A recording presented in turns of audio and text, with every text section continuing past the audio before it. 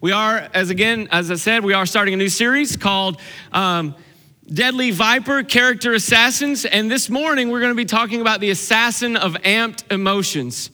And when I was a kid, well, probably not really just when I was a kid. I probably still kind of love ninjas. But I really loved ninjas when I was a kid. And my mom, much to my mom's disappointment, my dad actually got me some throwing stars, and I would like throw them into the trees in the yard. And like, it's a wonder I still have both of my eyes. But I was really in love with ninjas. I loved all those cool weapons that they had, and I wanted to be able to sneak up and kill my enemies in 100 different ways without them ever knowing I was there, and all of those cool kind of things. I really badly wanted the outfit, like the whole thing, and my parents never would go for that. I'm not sure why, but I was really disappointed. I guess maybe I should buy myself one now. But anyway, I thought ninjas were incredible, and ninjas are incredible, and I brought a picture this morning to show you just how incredible ninjas are. This is the 28th annual Ninja Parade, and some of you will get it later. But ninjas are amazing, right? And that has nothing to do with what I'm preaching this morning, other than I just really think ninjas are awesome, and we have a really cool ninja on the stage. But over the next several weeks, we're going to be talking about some assassins that are just as deadly, just as cunning, just as subtle as any ninja. But these assassins are out to destroy your character. They're out to destroy your witness for Christ. They're out to destroy your relationships. Ultimately, they're out to destroy you. And today we're going to be talking about the assassin of amped emotions. When I was about 14 or 15, all of you who were that age at one point probably remember, that's the age when all of your hormones are completely out of whack. You're trying really hard to be an adult, but most days you still feel like a kid.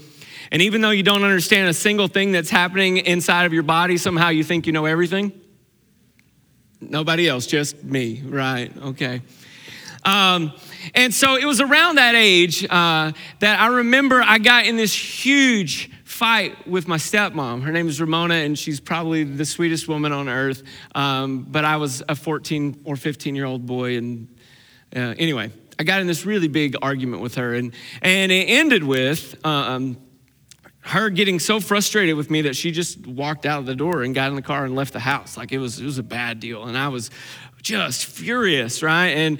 And she walked out the door, and I'm telling on myself, and I'm gonna like lower everyone's opinion of me immediately. But she walked out the door, and I was standing in the kitchen, and I turned the corner to go down the hallway toward my bedroom, and I lost it, right? And boom, I punched this huge hole in the wall. And so instantly I went from rage to abject terror, because I knew in that moment that my life was about to end because my dad was going to kill me. And so I waited for my dad to get home, and he got home, and I confessed to what I had done, and then I waited for my last breath. And my dad's response was not what I expected at all. My dad looked at me, and he said, "I bet you feel stupid." And I said, "Yes, sir. Yes, sir, I do." And he said, "Good. You should. Now fix the hole in the wall." And so I had to repair the hole in the wall. And not only did I have to repair the hole in the wall, part of the requirement then too was that I repair the relationship with my stepmom.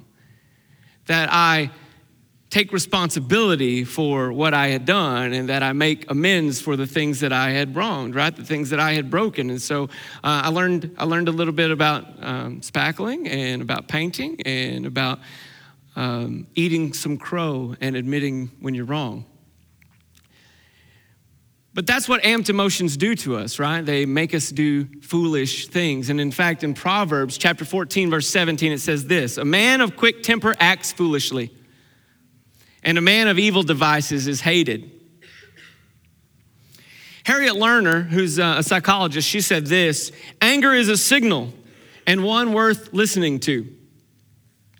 See, because most of the time, this is really about that. there's something else at work, and we need to be mindful of those things. You see, in my life, for example, in the story that I told, there were underlying issues at work in my adolescent body, right? I was dealing with my parents' divorce from only a few years earlier, and having a new woman in the house was different, right? And it was hard. Of course, I had all these changing, raging hormones that were going on and all that other list of teenage angsts, right? Those things that we all deal with at that age. It wasn't my stepmom that was the problem. But my anger toward her was misplaced, right? Because it really wasn't her. It was other things that were going on. But because I chose to point my anger at her, because I chose to make her the issue, then I did foolish things, right? And those foolish things, those actions had the potential to destroy my relationship with her, to damage my family's dynamic, and to leave me feeling empty and even worse than I had previously. You see, when we don't pay attention to the issues in our heart, the assassin of amped emotions is lurking in wait to destroy us, to destroy our reputation, to destroy our effectiveness for the kingdom of God. It's an interesting thing. Studies show that when we are angry, we think we're right. And the more angry we get, the more right we think we are.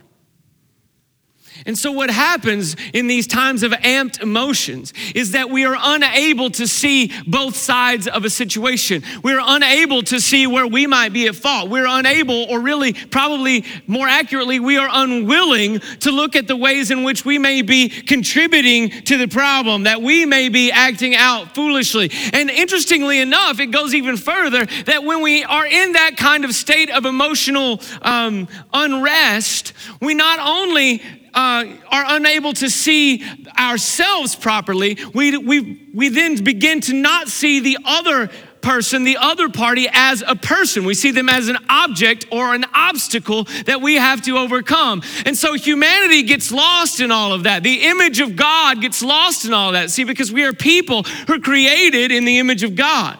But when we have these amped emotions, and when we don't have those emotions in their proper place and in their proper perspective, then we begin to see people not in the way that God sees them, and not as image bearers of Christ, but as obstacles to us. And then, as Proverbs says, we act foolishly. See, this assassin wants us overreacting to petty and insignificant things. The argument that I had with my stepmom, I can't tell you what it was about. Probably a week later, I couldn't have told you what it was about. It's really not a matter of being years removed from it. It's the fact that it was probably something so insignificant that even a week later, I would not have recalled what the argument was over. Right? And we've all had those things, haven't we? I mean, maybe for you, it's... he doesn't squeeze the toothpaste tube right. I don't know about you, but I'm an end squeezer. Like, it's got to all come out evenly. I'm really I'm really OCD about my toothpaste for whatever reason. And Jennifer's like, just grab the tube, And, in those little bitty things, right? Those are the things that really get us. Most of the time, we don't argue about the big things. And I'm not just talking about my family. I'm talking about all of us. Most of the time on the really big issues, we rally together. We can get on the same page together for those things, right? When it's big things, we can get together, but it's the petty, the little things, the things that are really insignificant that for whatever reason we have a hard time letting go of, or we have a hard time dealing with, and those pet peeves, as we call them. So this assassin wants us overreacting to petty and insignificant things. He wants us to embarrass ourselves in front of our friends, our family, and our coworkers. He wants us to act out, right? The old go postal thing. Right? And we see this. It's rampant right, in our society, right? It's epidemic. I don't know if you guys remember a few years ago in Philadelphia. There was a news story. So there was construction on the interstate, And traffic had been condensed down to one lane, and so there's a big, line as the way it happens, and you have to wait your turn. And there was this gentleman in line who apparently had been waiting patiently for his turn to get through construction. And just as he was about to get into the construction zone and pass through, some guy comes up on the shoulder of the road and cuts in front of him and darts through the construction area, and apparently turns around and smirks at him and tells him he's number one. And so here's what happens, right? The guy who gets cut off at the next intersection gets out of his car and shoots and kills the guy who cut him off, right? Over getting cut off in traffic. Now, I hope that none of us have had that extreme a reaction, but the truth still holds out that it's the petty and the insignificant things, and it's the way in which we respond to those things that really has great impact on our lives and on our relationships. And really, anger isn't the only emotion in this assassin's arsenal. In Judges chapter 11, there's this guy named Jephthah. I don't know if you guys have ever read this story. It's an interesting story. Jephthah, he had some half-brothers, but his mom was a prostitute. And so he was kind of looked down at by his brothers. He was, as they used to say when I was a kid, the redheaded stepchild. That really went over well with me, by the way. But yeah, he was, they ostracized him. And when he got old enough to be on his own, they kicked him out of the house. They said, you can't be here anymore. You're not a member of our family, And so they kicked him out. And so Jephthah had this really huge chip on his shoulder about his brothers. But apparently Jephthah was really good in a scrap. And so they were having trouble with their neighbors, right? And so they come to Jephthah and they say, hey, Jephthah, we need your help. Can you lead us into battle against our neighbors here? They're giving us some issues. And Jephthah sees an opportunity, right? And so all the bitterness that he's been holding on to and this grudge that he's been holding against his brothers and maybe those feelings of inferiority that he's been dealing with and all of that stuff, he sees his opportunity. And so he says to them, I will gladly lead you into battle, but if we win, you have to make me ruler over all of you. I'm going to be the chief, right? I'm going to lead. I'm the guy. If we win this battle, I'm the guy. And his brothers agree to that for whatever reason. Again, probably because he was really good at what he did. So here goes the story, right? Jephthah, because he is so desperate to get some recognition, he's so desperate to be validated. He's been beaten down his whole life, and he looks at his brothers and he says, these guys are the issue. This is the problem. And so he prays, right? He says, God, if you will give me victory in this battle, I will sacrifice as a burnt offering to you the first thing that comes out of my house when I get home. What a foolish vow to make, right? Because he's got all these amped emotions. Well, guess what? It wasn't the family dog that came running out of the house. It wasn't a lamb. It was his oldest daughter.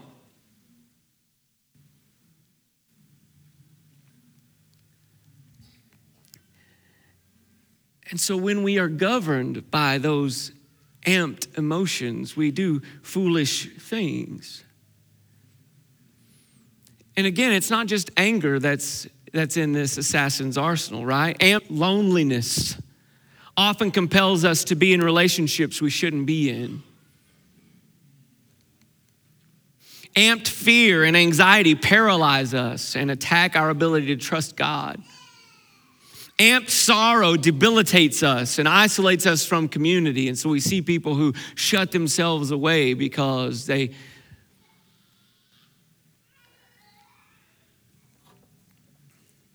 So how do we combat this assassin, right? That's the question. That's the real issue where the rubber meets the road, right? Well, the first thing we have to do is change our perspective. We have to recognize that our battle isn't against other people or really even against our circumstance necessarily. Ephesians chapter 6, verse 12 says this. It says, we do not wrestle against flesh and blood, but against the rulers, against the authorities, against the cosmic powers over this present darkness, against the spiritual forces of evil in the heavenly places. We have to recognize that the issue is not the other person, or the issue is not even really the circumstance or the situation, that the issue is much larger than that. It's a spiritual thing. It's how I am able to respond to those situations that really define what will happen. You see, it's what's supposed to separate us as followers of Christ from the rest of the world is not that we don't have problems. It's not that we don't face these same issues. It's not that we don't feel these same emotions, but it's the way in which we are called to respond to them that should define the difference, right? We should be operating on a different frequency, as it were. All the radio waves, right? If you go out and get in your car, every station is flying through the air at this very moment, right? This microphone that I'm talking through is on a specific frequency, right? And it's going through the air, but not everyone hears what I am saying, right? It doesn't broadcast the way that a radio station would. Or if you get in your car and you turn the dial to a certain number, it picks up a certain station. So for us as followers of Christ, it's not that we aren't receiving all of the same information that's coming to everyone else. It's that our dial should be turned differently. We should be receiving on a different frequency so that the response that comes from us is different. So we have to change our perspective and recognize that the battle is not a physical one. We're not wrestling against flesh and blood. The worst thing that we do, right, and we all have a tendency to do this, the worst thing that we can do in these situations is begin to point the finger and lay blame somewhere else. Because it instantly builds a wall between us and whoever the other person might be or whatever is going on. It completely builds a barrier. It shuts us off, right? Which it goes against what the scriptures would tell us. God is a God who seeks after reconciliation, right? When we start to blame, we immediately shut off that possibility. So God calls us to react differently. If anyone in scripture ever had a right to hold a grudge, it was Joseph, right? Now, I don't know if you guys know Joe's whole story, so I'll kind of go through it real quickly, right? Joe was the youngest of, at that point, 11 brothers, and he was also his dad's favorite, and so his brothers were really jealous of him. His dad gave him this sweet coat, and his brothers were jealous of his coat, and they were jealous of the way his dad treated him. And so they cooked up this scheme, and so Joseph goes out into the field to meet his brothers one day, and they ambush him, steal his coat, throw him in a pit, and sell him into slavery. Then they stage it to look like he was attacked by an animal, take his coat back to his dad, torn and bloody, and make his dad think that he's dead. And so then Joseph is sold into slavery. These Ishmaelites that bought him, they take him into Egypt and they resell him to somebody else. And then while he's in Egypt, locked away from his family, Joseph is accused of things that he didn't do. He's thrown into prison. He spends a large portion of his life in jail unfairly. And then eventually, because God has given Joseph this ability to interpret dreams, he winds up finding himself standing in front of the Pharaoh and interpreting the dreams for Pharaoh and telling him there's going to be a famine in the land. And Pharaoh says, you're a pretty smart guy. I think I'll put you in charge. And so Joseph ends up being the second in command in all of Egypt next to Pharaoh. It would have been really easy for Joseph to miss out on what God was trying to accomplish. Because here's what happens, right? His family's back in Canaan, and the famine is affecting them too, and they hear that there's food in Egypt, so their dad goes, hey, why don't you fellas go down to Egypt, buy some food, I'll wait here. So his brothers go to Egypt, and Joseph is in charge of all the food. They don't recognize him, but he recognizes them. Now, for most of us, the opportunity we would probably have taken would be to exact our revenge, right? It would not have ended well for Joseph's brothers if if I was Joseph, just if I'm really honest with myself, right? But that's not Joseph's response at all. In Genesis chapter 45, it says, "So Joseph said to his brothers, 'Come near to me, please.' And they came near. And he said, 'I am your brother Joseph, whom you sold into Egypt. Now do not be distressed or angry with yourselves because you sold me here.'" This is an amazing response to me. "Do not be distressed or angry with yourselves because you sold me here. For God sent me before you to preserve life. For the famine has been in the land these 2 years, and there are yet 5 years in which there will be neither plowing nor harvest. And God sent me before you to preserve you for a remnant on the earth, and to keep alive for you many survivors. So it was not you who sent me here." Isn't that amazing? I mean, and here's the thing, his brothers had every intention of sending him there. His brothers never wanted to see him again. They knew exactly what they were doing. They had evil intentions in their heart. They didn't think they would ever see Joseph again. And so Joseph knew that they had, with purpose, sold him. And yet he says, "It was not you who sent me here, but God. He has made me a father to Pharaoh and Lord of all his house and ruler over all the land of Egypt." You see, here's the thing. When we change our perspective and we understand that God is trying to accomplish something much greater in us than we can even fathom,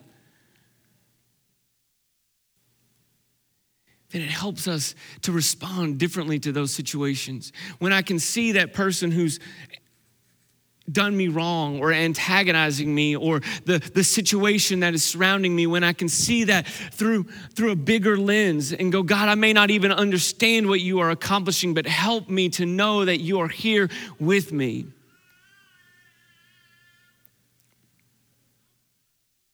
That's when beautiful things can begin to happen. I'm not trying to discount the wrong that may have been done to you. Not only do we commit sin, but sometimes we have sin committed against us, and it affects us. We live in a broken, fallen world, and there are repercussions and there are fallout, right? I mean, Joseph was in prison for a large part of his life for nothing he did.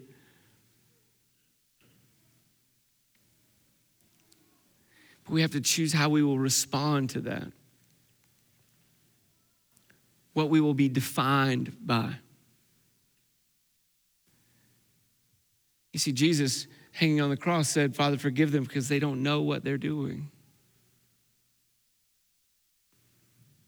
And that's a hard-earned response for us. But perspective changes everything. There was a story that I heard about a man who lived in New York City, and he had never traveled outside of the city. He'd never flown. And he had some occasion to fly out of New York City. So he flew out of the city and took care of whatever business he needed to take care of. And then he flew back to New York. And on his way back into the city, they were flying over the city in the airplane, and he saw a building, and he was really impressed with the architecture of the building. He thought, "Man, that is an incredible building. When I get home, I'm going to have to find that building and admire it." And so he got home, and to his amazement, he found that the building was just around the corner from his apartment, and he had walked by it every day of his life. But he had never seen it because of his perspective. The same is true for us. And we say, "God, help change my perspective. Help me to see the way that you see.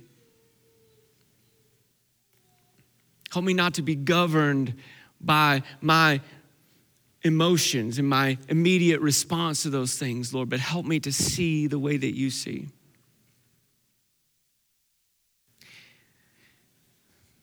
Here's the good news in all of this, right? God hasn't left us alone to try to accomplish that in our own strength.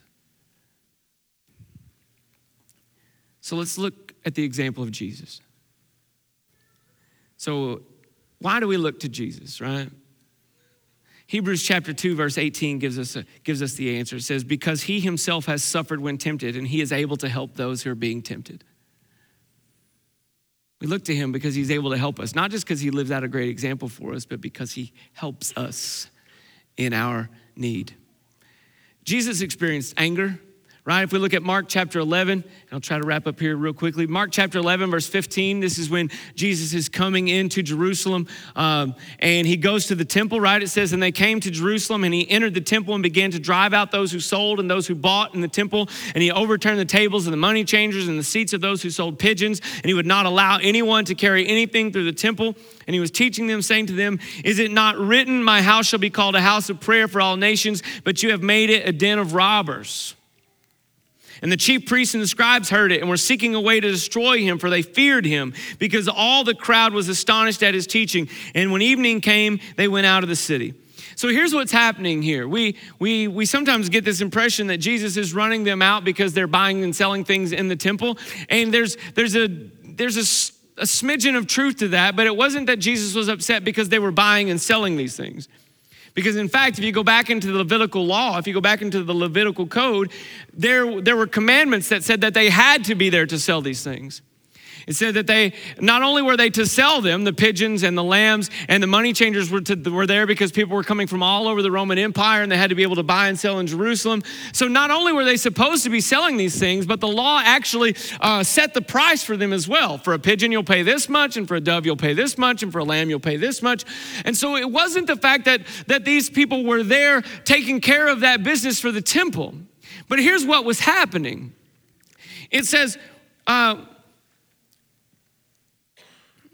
that he entered the temple. So here, the way that the temple was set up, there was, there's outside the walls of the temple, and then there's the kind of the first layer you get in, it's called the temple court. And it's kind of an open area. And then as you go further in, fewer and fewer people can go until you get to the Holy of Holies, when only the one guy who drew the straw, so only the chief priest. And so it kind of, fewer people can go in the further in you get. Well, the temple court, which is where they had all of these money changers and buyers and sellers set up, was the only place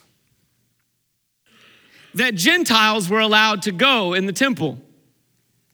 So if you were a Gentile and you had placed faith in the God of Israel, you believed that the one true God was God, you were a God-fearer is what they called those folks back in those days. If you were a God-fearer and you were a Gentile, the only place that you could go to pray, the only place that you could go to worship, the only place that you could go was the temple court. You couldn't go any further because you weren't a Jew. Right? And so what they were doing was they were intentionally setting up all of this market in the temple court so that the Gentiles were being prevented from coming to worship.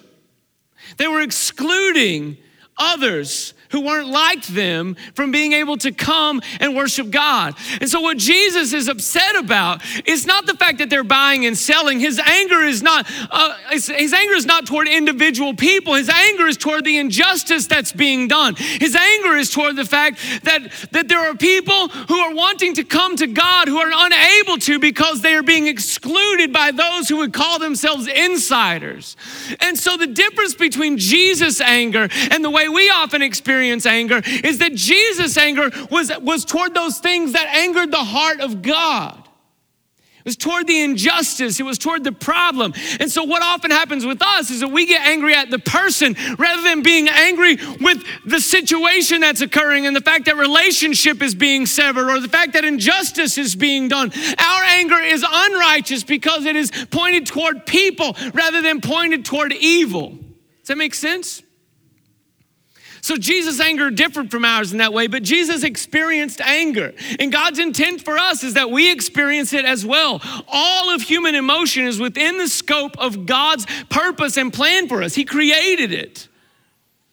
But again, it's how we express it that makes all the difference.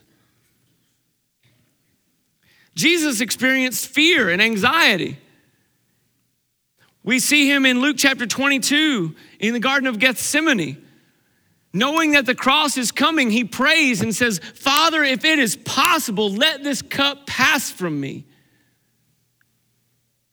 Nevertheless, not my will, but yours be done. And that's what often separates us as well from Jesus in this regard, is that we simply often pray, Lord, get me out of here. And we're reluctant to follow it up with the, nevertheless, not my will, but yours be done. You see, Jesus was willing to do the difficult thing in order to accomplish the purpose that God had for him. Jesus experienced sorrow. His heart was broken over Jerusalem. In Matthew chapter 23, it says that he looked out over the city and he said, Jerusalem, Jerusalem, how I have longed to gather you to me. You would not have me. And then we see him as well. His friend Lazarus dies and he stands outside of the tomb of Lazarus, and the Bible says that Jesus wept.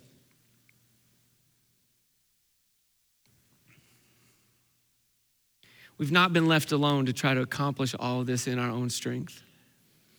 We look to Jesus and we say, Lord, I see your example. And then here's the amazing thing, right? Not only does he give us the example that we are to follow, but he promises us through his Holy Spirit that he will strengthen and enable us to do just that. He said, these things you will do, and greater than these, in my name. Let's look at Romans chapter 8. Paul talks about this very thing. He says, there is therefore now no condemnation for those who are in Christ Jesus.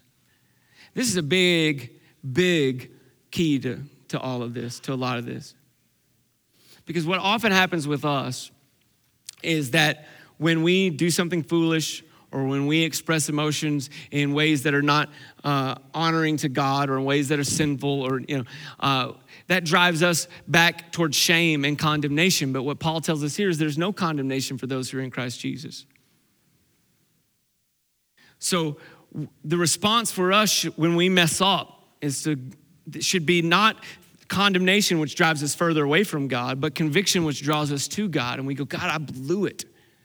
Well, Father, I need you to help me in this. And his promise is that he will, right? It says, so there is therefore now no condemnation for those who are in Christ Jesus. Then he goes on to tell us why, right? For the law of the Spirit of life has set you free in Christ Jesus from the law of sin and death. For God has done what the law, weakened by the flesh, could not do. By sending his own Son in the likeness of sinful flesh, and for sin, he condemned sin in the flesh, in order that the righteous requirement of the law might be fulfilled in us. So the requirements of the law have been fulfilled by Jesus, right? And so the righteous requirement of the law might be fulfilled in us, who walk not according to the flesh, but according to the Spirit. For those who live according to the flesh set their minds on the things of the flesh, but those who live according to the Spirit set their minds on the things of the Spirit. For to set the mind on the flesh is death, but to set the mind on the Spirit is life and peace. For the mind that is set on the flesh is hostile to God, for it does not submit to God's law. Indeed, it cannot. Those who are in the flesh cannot please God. And then here's the good part, right? You, however, are not in the flesh, but in the Spirit. For you and I, for those of us who God by his grace has captured our hearts,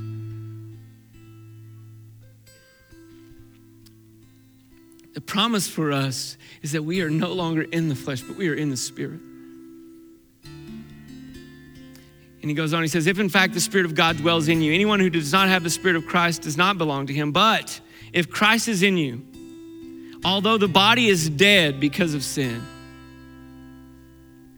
the Spirit is life because of righteousness. If the Spirit of him who raised Jesus from the dead dwells in you, he who raised Christ Jesus from the dead will also give life to your mortal bodies through his Spirit who dwells in you. You see, when the Spirit of God resides in us, here's the amazing promise, right? He says, he who began a good work in you will be faithful to complete it. So I don't want you to hear this teaching today. I don't want you to hear this sermon today and be disheartened and be discouraged or think I will never be able to do that. What I want you today to hear me saying to you is be encouraged, because the same Spirit that raised Jesus from the dead lives in you.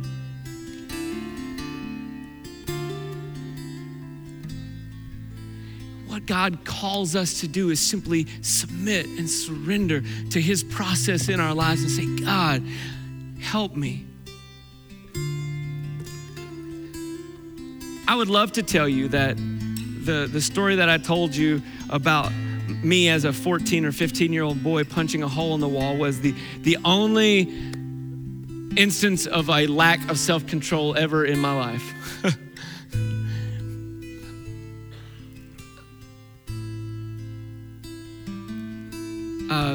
But around that same age,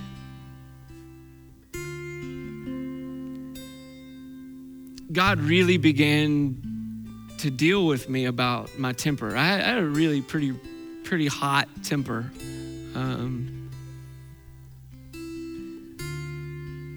And God began to deal with me about it. I began to feel really convicted about the way I reacted to things. And so I started to pray. And I don't know how long it was, but I prayed every day for a while. God, help me. And I just remember there was one day in my room, and what had preceded this was that I had hit my little brother actually with a yard rake.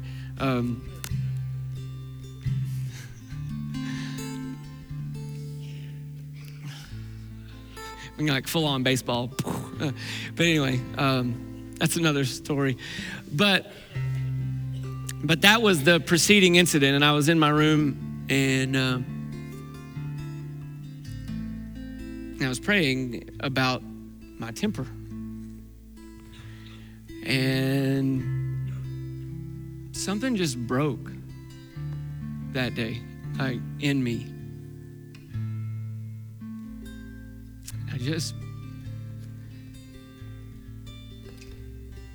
Something changed. Now, that's not to say I've never experienced anger since that day. I still do, right? And there are still days that I have to go, stop. But what I can tell you is this: from that day forward, my response has been different. It just has. And that's not anything that I can take any credit for, right? I can't tell you anything other than to say God did a work in me. And so when I preach this to you today and when I talk to you about these things, it's not just words on a page to me.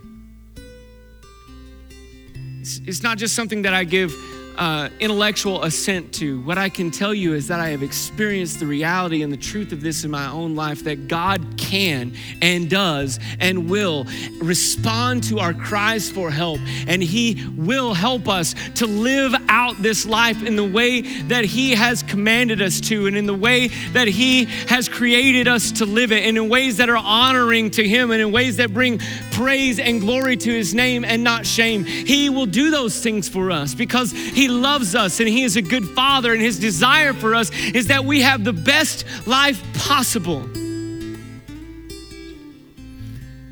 That's not about our comfort, by the way. That's about us being made in the image of Jesus, seeing life in the way that God sees life, and responding to the brokenness of this world in the way that God responds to the brokenness of the world. And I can tell you with confidence today that I don't have all of it together. I echo what the Apostle Paul says when he said, I have not attained all of these things, but this one thing I do, forgetting what is behind, I press toward what is ahead, the mark of the prize of the high calling that is in Christ Jesus. And that is his desire for you as well, and for each of us, that we press toward him, that we press toward Jesus and his promise. In response to that, we respond to his grace, and his promise is that as we respond and as we press toward him, he will continue the work that he's begun in us. He will be faithful to complete it. You and I will be made like him.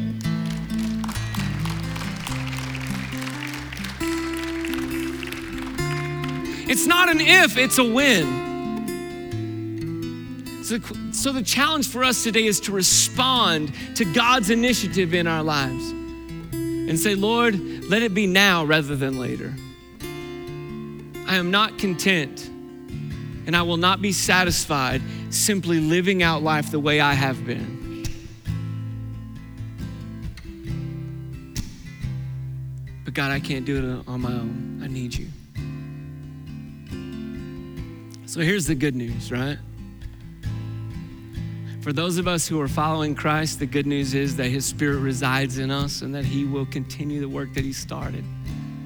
And if you're here today and you're not a follower of Jesus, the good news for you is this, that he is here calling to you, and that if you will respond to his call and say, Jesus, I need you, he will immediately take up residence in your life, and things can be different from today forward. So let's bow our heads. Let's pray. God, I thank you for your work in us. I thank you that you are faithful to complete what you have begun.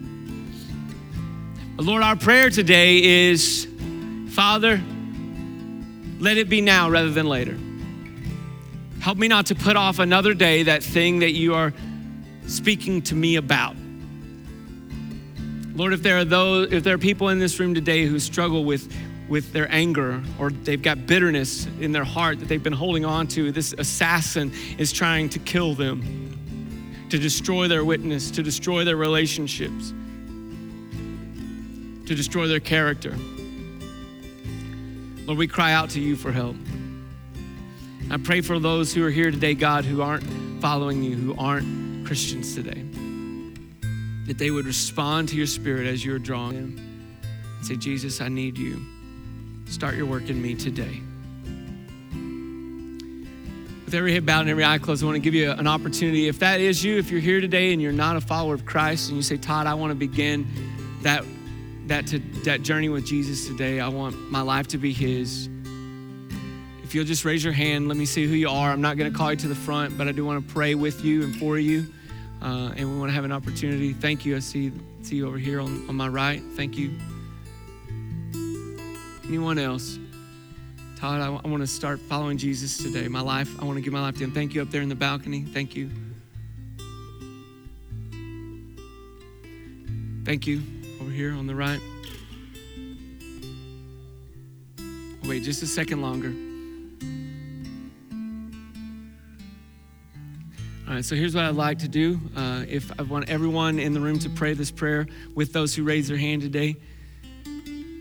Lord Jesus, thank you for giving your life for me, for making a way that my sins can be forgiven and my life can be made different. I give my life to you today.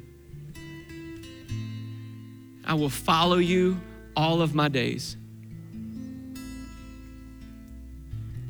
Thank you for forgiving me. Thank you for calling me yours. And I thank you today that my life is different. In Jesus' name, amen. Can we give God praise?